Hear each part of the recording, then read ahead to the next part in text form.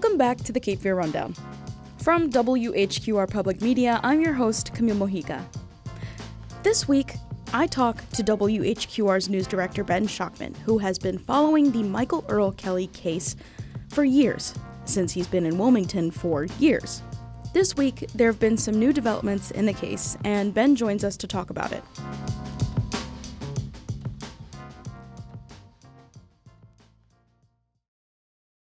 Just a note, this segment contains descriptions and mentions of sexual assault and may be disturbing or triggering to certain audiences. Welcome back to the Cape Fear Rundown. I'm here with Ben Schachtman. Hi, Cami. Hi, Ben. This week I have brought you in here because there have been some more developments in the Michael Earl Kelly case. Now, super quick, just to give a little bit of background, who was Michael Earl Kelly? So Michael Earl Kelly was a longtime teacher at Laney High School and then later Isaac Bear Early College High School in the New Hanover County school system. And he eventually pled guilty to dozens and dozens of incidents of inappropriate sexual behavior and violent sexual abuse. Like he drugged and raped a student at one point. Although that, I don't think he pled guilty to that. That's something he was accused of in civil court. But basically, he pled guilty to a lot of criminal sexual behavior with students. On the heels of his guilty plea, there was a civil case filed by what eventually became 14 different John Doe plaintiffs that accused him not only of the things he pled guilty to in court, but also crimes he hadn't been charged with, including that incident of drugging and raping a student. The lawsuit also accused the school district of various forms of negligence, basically saying, and I'm paraphrasing wildly here, but to give you the most concise version, because this is a civil case that went on for years, that the school knew about it. They actively promoted Michael Earl Kelly, like they awarded him Teacher of the Year twice, I believe. They moved him to from a regular high school to kind of like a STEM high school, where at one point they argued that a lot of these students were actually more vulnerable. Some of them had, family issues. Some of them were just like kind of introverted, very academic-minded students who didn't have maybe a network of friends that might protect them. These kids were lonely. They were more easy to isolate and take advantage of. So for years and years, we followed this, starting, I believe, in 2018. First as a criminal case, and then for more and more years as a civil case. Earlier this year, the school district settled with the plaintiffs. Now, they didn't accept responsibility, and they didn't apologize. And that left a bad taste in a lot of people's mouths. But the settlement didn't include Michael Earl Kelly himself. Okay. Who is currently in prison. Yes. So this recent development does have to deal with Michael Earl Kelly. Yes. So what happened was on Wednesday, early Wednesday morning, there was a hearing, and now Kelly did not attend. You don't have to show up for a civil case. Oh, okay. And it was kind of a summary judgment. So the judge issued the maximum award to the plaintiffs that he could under state law, which totals to around $140 million. It's actually a little bit higher because it can include interest and things like that. Oh, okay. And some of this is, compensatory damages. Some of this is punitive damage. Some of it is like, for example, if you claim, as some of the plaintiffs did, that being sexually abused caused severe PTSD. And I've spoken with some of these John Does, and they definitely have some severe issues. For example, that could cause you loss of income. Because some of them are dealing with self-harm, drug and alcohol abuse. In some cases, their behavioral issues have cost them marriages or jobs. And you can put a price tag on that. And so that's just sort of your compensatory damages. Okay. Then there's punitive, which is just, to punish Michael Earl Kelly in civil court for what he's done. Okay. Now, the first question a lot of people have asked is, how does Michael Earl Kelly, a former school teacher in prison, pay $140 to $150 million. I was going to say, I saw Port City Daily's article on Instagram, and that was all the comments were people saying, yeah, like he's going to be able to afford that. Where's that money going to come from? Yeah, I mean, we do often talk about how teachers are not well paid. I mean, where is the money going to come from? So that's the perfect question, really. And that's what I wanted to talk about on this segment, is that this is largely a symbolic victory.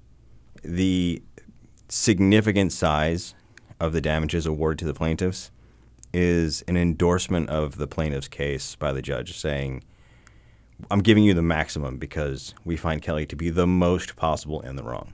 Okay. It's also, according to some of the attorneys, including Martin Ramey, who I spoke to yesterday, or actually on Wednesday, it's supposed to be a warning to other teachers. Because remember, you don't have to be arrested and go to prison to be taken to civil court. Correct. Yeah. And so it's an additional, it's an additional warning. In addition to like some of the things you're doing are against the law, you could also find yourself facing heavy fines. And in theory, Michael Earl Kelly could come into money. He could acquire assets at some point. He is not going to be in prison for the rest of his life. He's due to be released in 2035, I believe. Okay. That's a guesstimate. There's lots of different factors. And you get a range of sentences. I believe he was sentenced to like 16 to 24 years. Okay. So we don't know exactly, but 2035, it sounds like it's a long time from now. It's a decade, a little more than a decade. It's one of those things where like in a decade we'll look back and be like, oh yeah, oh my God, that guy's... He's out? He's due to be released. Yeah. So that's another aspect of this, is that if he were to win the lottery or inherit a fortune, that could be garnished. One thing I think that has frustrated people is that even though he was convicted of a felony, he still gets a state pension as a former state employee, because all teachers are part of the state employees pension program. Really? Yeah. It's something years ago we spoke about with State Treasurer Dale Falwell, and we asked him this. We were trying to get to the bottom of this, and it's it's something that a lot of people didn't understand, and it frustrated a lot of people when we reported on this. This is years and years and years ago, back in 2019, that we first reported on this. But I had always assumed that if you were a government employee and you did something as heinous as what Michael Earl Kelly wasn't just accused of, but like convicted, he pled guilty to it. So there was zero question that he had done this stuff. We all thought that surely they would lose their pension, but it turns out to forfeit your retirement benefits, you got to be convicted of a state or federal felony. It's like directly related to your job, which I thought this was. It seemed pretty clear cut, but under the way the state law works, he still gets those pension benefits. I will say the attorneys are still looking into ways they might be able to garnish that in some way. Okay. So that's basically the long and short of it. I mean, it is frustrating. I think sometimes in civil cases when we hear these huge findings, we think, okay, justice has been done. If I'm being candid, I don't think the plaintiffs will see much of that money. I was just about to ask, what will they see? Will they see it? That's a lot of money. It's unlikely they will see a meaningful amount of money any time in the future, near future anyway. I would also say this kind of applies to when we see big civil cases against companies. Sometimes those companies just go bankrupt and don't have to pay them. Always be skeptical is what I'm saying here. Okay. Is when you see, big 7, 8, 9 figure civil settlements, be like, yeah, but did it actually get paid? I'm sad. This is a sad story. For what it's worth, I think one of the things the attorneys wanted was another way to get this story back into the headlines. And I don't mean that in like a crass publicity hound way. Yeah. I mean, it's another chance to remind people of what happened and that you can put a cost on the damage that was done to these young men, and that cost is extraordinary. And it's incredibly frustrating for people that $140 million won't really be paid out.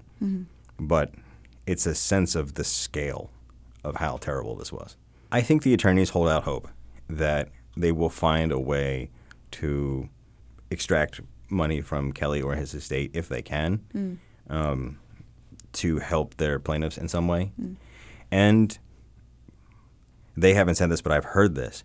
I think people have often asked why Kelly got off so light. There was another teacher, Peter Michael Frank, who was convicted of inappropriate relationships with a few students, who is, I think, effectively sentenced to life. He's sentenced to like decades and decades and decades. Okay.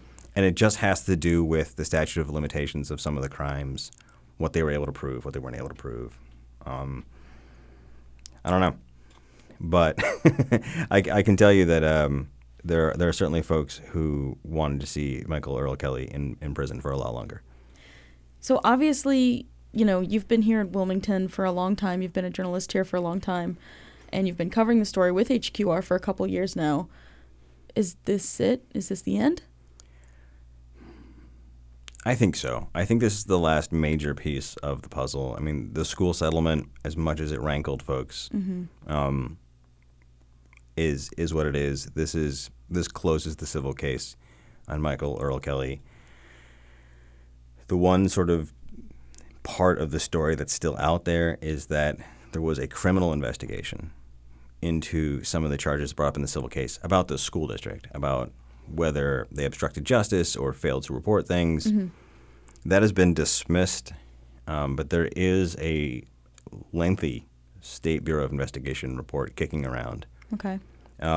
It's currently under wraps, but I think people would like to see it. They would like to know more about what's in it. We've seen a high-level summary that we've done some reporting based on, but I think that's the last piece of the story I think the story of Michael Earl Kelly is pretty much over as far as being in the press, but I think the story of what actually happened and what the school officials knew and didn't know and to what extent they're responsible, I think that's still an open question. I think that helped drive the school board election last year. I think it'll still be an open question next year. Well, Ben, thank you for following the story for all these years, and thank you for being in the studio with me this week. You're welcome. If you or someone you know is struggling with thoughts of suicide or self-harm, please call the National Suicide and Crisis Prevention Hotline at 988. If you or someone you know is struggling with sexual assault, call the National Sexual Assault Hotline at 1-800-656-4673.